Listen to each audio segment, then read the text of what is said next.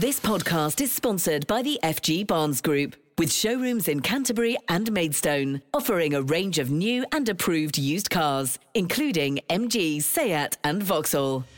KentOnline News. News you can trust. This is the KentOnline Podcast.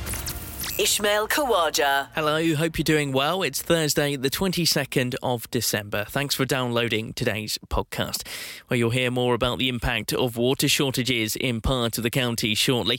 But first, we start with our top story at Kent Online. People living on a housing estate near Ashford say roadworks are making life a living hell. A major junction upgrade started on the A2070 in May to give better access to the Finberry development. But resident Tracy Randall says traffic is so bad it takes up to an hour to get on and off the estate. I just feel like I'm a prisoner in my own home. I'm trapped. You can't go out, nothing's convenient, and it's completely changed my lifestyle. It's completely changed everything that I do socially. It's definitely had an impact on my mental health because I can't do the things that I usually do to relieve the mental health issues. You know, it's been awful, and sleepless nights through traffic coming through, and yeah, it's not good. It's been a continuous stress, as in the build-up of transport. The summer months were hard because of the amount of lorries that were coming in from Dover, from the continent. There was a lot of, because you've got Operation Brock down the road, which also has an impact on the lorry park, which then has an impact on trying to get in and out of Finberry. So the summer months were tough, and then we sort of had a bit of a downtime period. But ever since sort of winter's kicked in, the darker nights, it's just been awful. It can take 40 minutes to an hour to get from the top of junction 10A into Finberry. And then, you just don't want to go back out. You don't want to go out in the evenings because it just takes too long to get anywhere. For something that should pop to Tesco's to take 10 minutes, it could take you 40 minutes to an hour travelling up and down the bypass. It drives you potty. It's sad. You've almost come to live with it. Obviously, it's eased this week, and it will ease next week because they've opened both the lanes, so you've got a free flow of traffic. But why? Why do it when there's less cars on the road? It just doesn't make sense. They did it in the summer as well. Just get it done. The irony is you will get charged by going over your date. It's a known fact that if you go over your date that you've given to complete your work, you will be charged for not completing it on a daily rate. It could be £150, whatever. But surely that amount of money that is built up over the time, the fact that it hasn't been completed, would be more than enough money to have paid people overtime at the beginning to get the job done quicker. It's crazy, it's ludicrous, it's just gone on for too long. My husband always says to me, it'll be worth it in the end, And I can see the change already in the roads and everything. But yeah, it will be better, but it's just taken too long to get here. So, roll on 2023, hopefully it'll be finished. With COVID, everybody has a COVID story. I'm not going to harp on about ours, but there was redundancies and having to relocate. We thought we'd move to Kent to be nearer family and friends, and within a 6 to 8 week period of moving into Finberry, the roadworks started, and I hate it.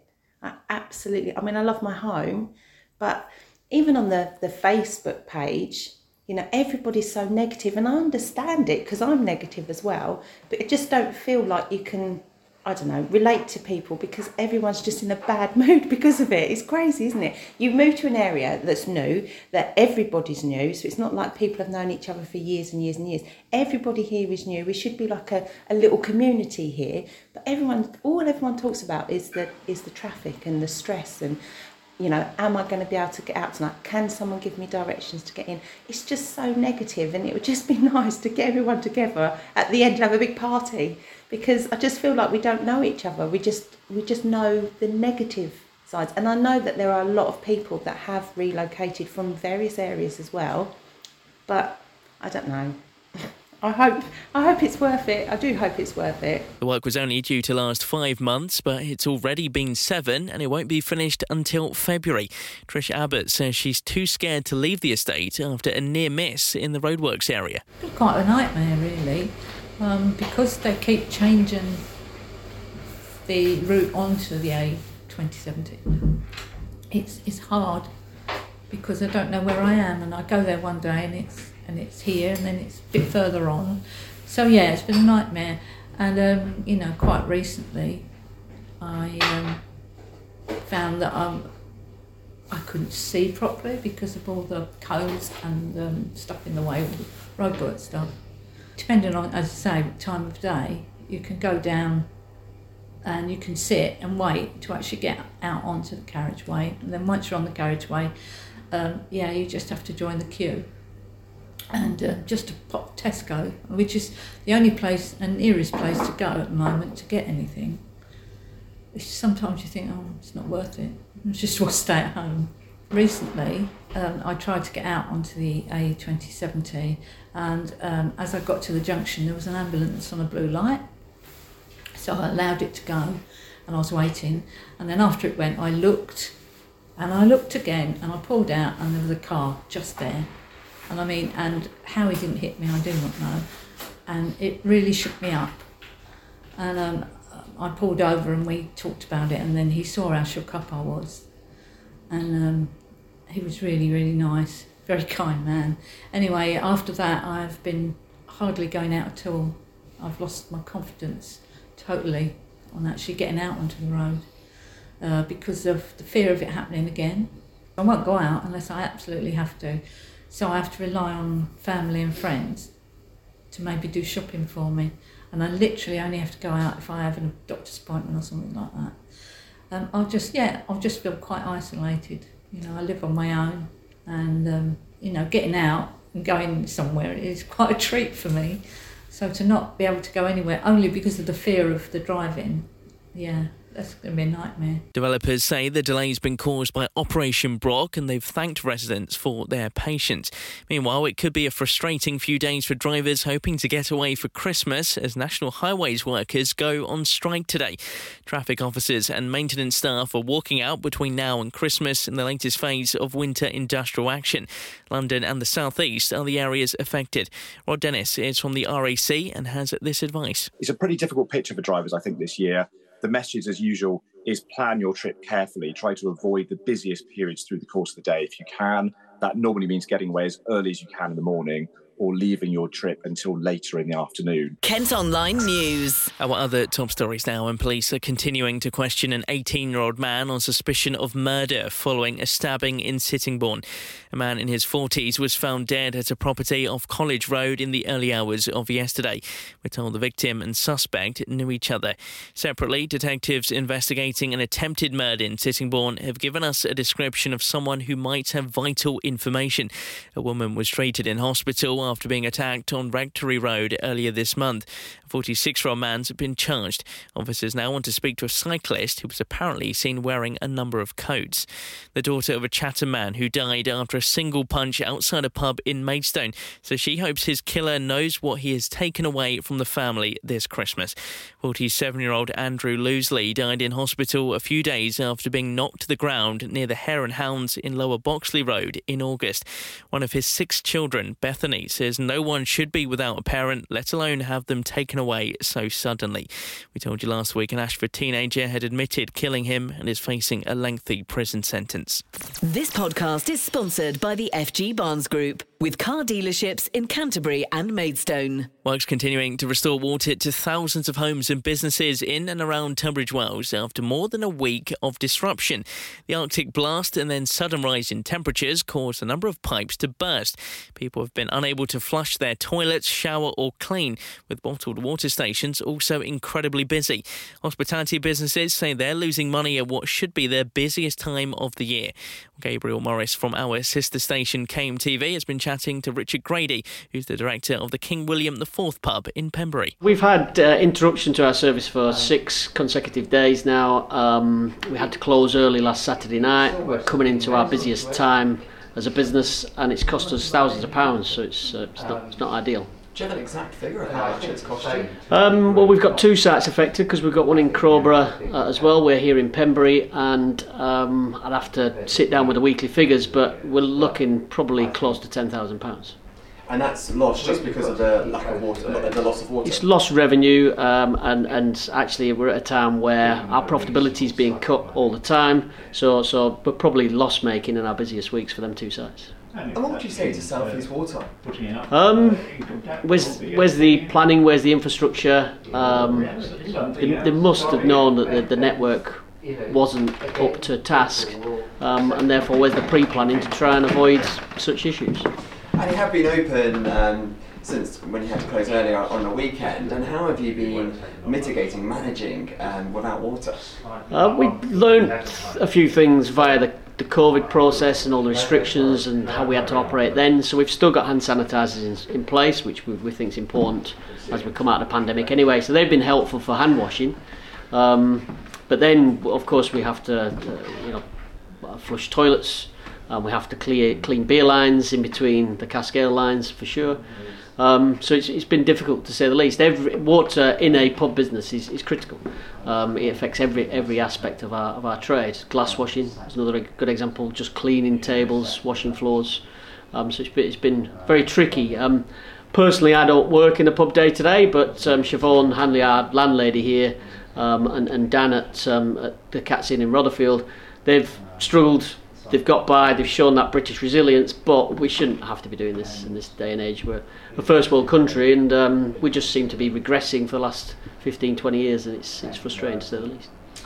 And I mean, as you say, how have you haven't been able to glass wash, haven't been able to, I guess, clean the pipes as effectively as usual. What have you been doing? We've had to sell fewer real ales, so we only have to clean the real ale line and between each real ale. The keg beer lines we only have to clean once a week, so we've just about managed there. Glass washing, would you believe customers have been bringing their own glasses in for the hours that we've been able to open and trade.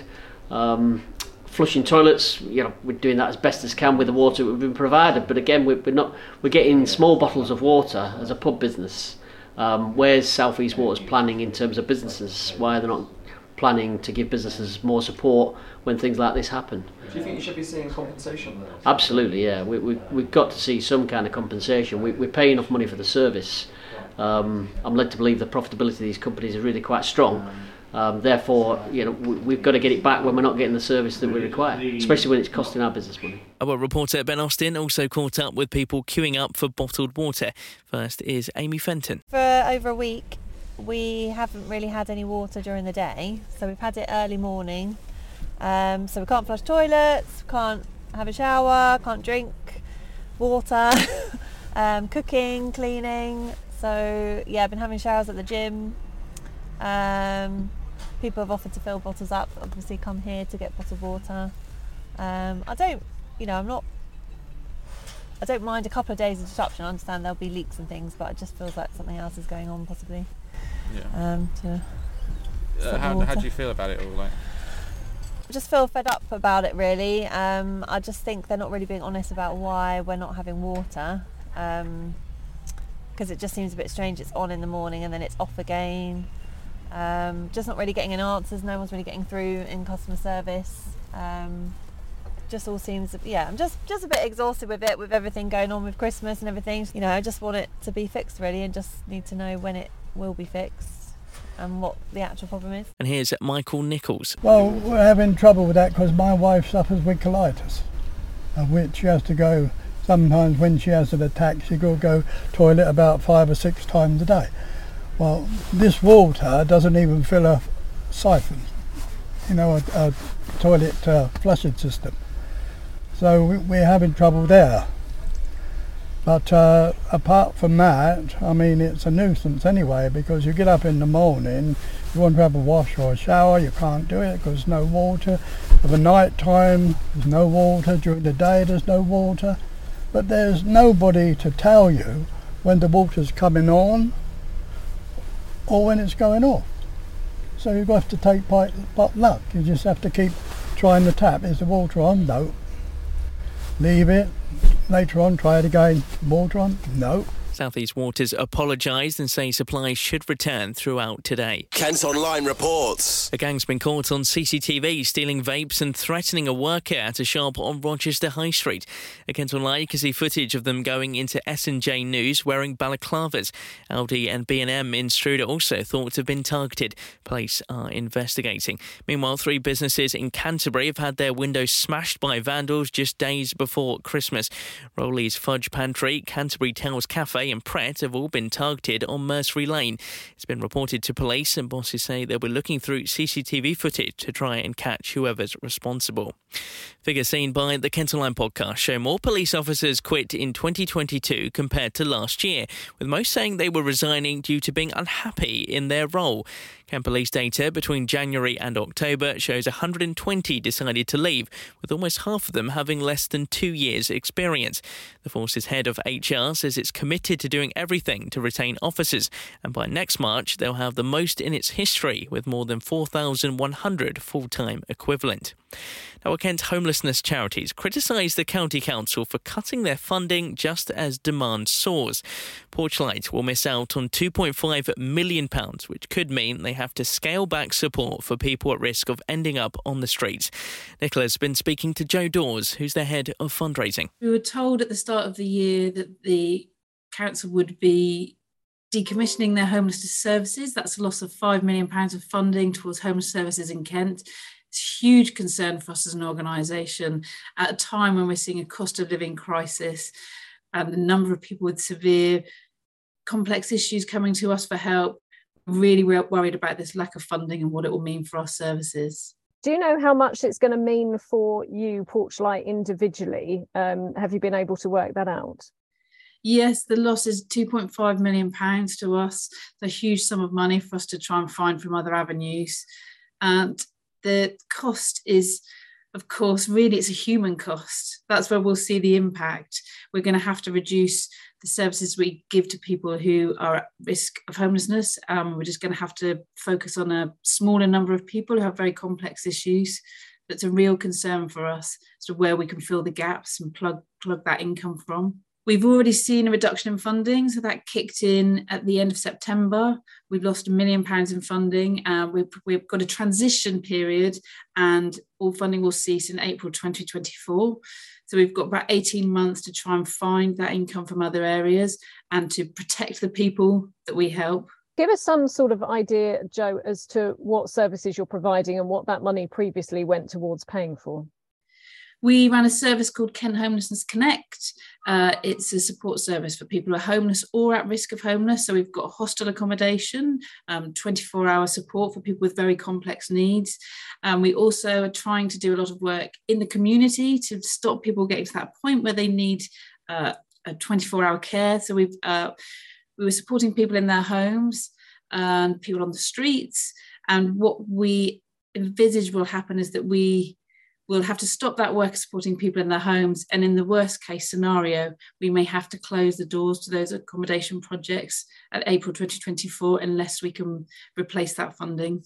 That's our worst nightmare. It's the antithesis of what we stand for. We're working hard. We've had some very productive conversations with local councils and districts and boroughs, but they're similarly dependent on government funding. So we're also hoping that the general public will step up at this time of need. We've got an emergency appeal to replace £1 million of funding, and we're hoping that the general public will help us with that.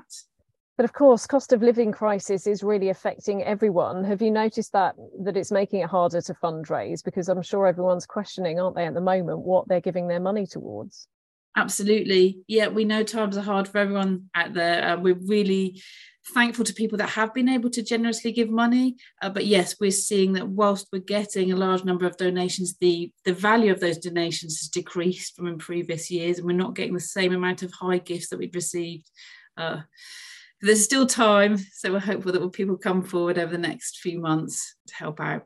But as you said earlier, I mean, this cut in funding couldn't really have come at a worse time because you're supporting more and more people. Just give us an idea as to the escalating need that you're facing at the moment. Absolutely. We thought it was a crazy time to take the decision to cut the service when obviously we're going to see an increase in the number of people that are needing our services. We live in a county where we have very high rents, and yet we have some very deprived boroughs where people are on low incomes. As the cost of living crisis continues, we expect to see more and more people needing our help, and we're still dealing with the after effects of the pandemic. Many people are struggling with their mental health, lost jobs, so the impacts are far-reaching. We think it's a crazy time to take the decision to cut services, and very worrying for everybody involved in the sector. Kent County Council say their budget is under considerable pressure and they've not made the decision lightly. They insist that they're committed to making sure vulnerable people get the help they need. Elsewhere, the community stepped in to help a man who's living in his car in Thanet. Robert Woodward has been homeless for 3 months, and when his Skoda's battery died during the recent cold snap, he put out an appeal for jump leads and was inundated with gloves, hats, blankets and food. A GoFundMe page has since been set up to help find him accommodation over Christmas. More than £1 million is being spent on a revamp of the Tenor Contemporary in Margate. Images on our website show the art gallery encased in scaffolding, while contractors restore the glass exterior and boost its fire protection. We're told the works are due to last almost a year. More than 30 jobs have been created in Kent thanks to 2 new Starbucks stores. One's launched in Roman Way in Crayford at the former Aldi supermarket site, while the others open in Prospect Place in Dartford. And 2020's I'm a Celeb winner Giovanna Fletcher has been spotted among the crowds at the Marlow Theatre in Canterbury. The 37-year-old was supporting her sister-in-law, Carrie Hope Fletcher, who stars as the villain in the venue's retelling of Sleeping Beauty. In a post on Instagram, she described the panto as brilliant. Well, that's all from us for today. Thanks ever so much for listening. Don't forget you can follow us on Facebook, Twitter, Instagram and TikTok. You can also sign up to the briefing to get a daily update of the top stories each morning. Just head to kentonline.co.uk. News you can trust. This is the KentOnline Podcast. This podcast is sponsored by the FG Barnes Group, with showrooms in Canterbury and Maidstone, offering a range of new and approved used cars, including MG, Seat and Vauxhall.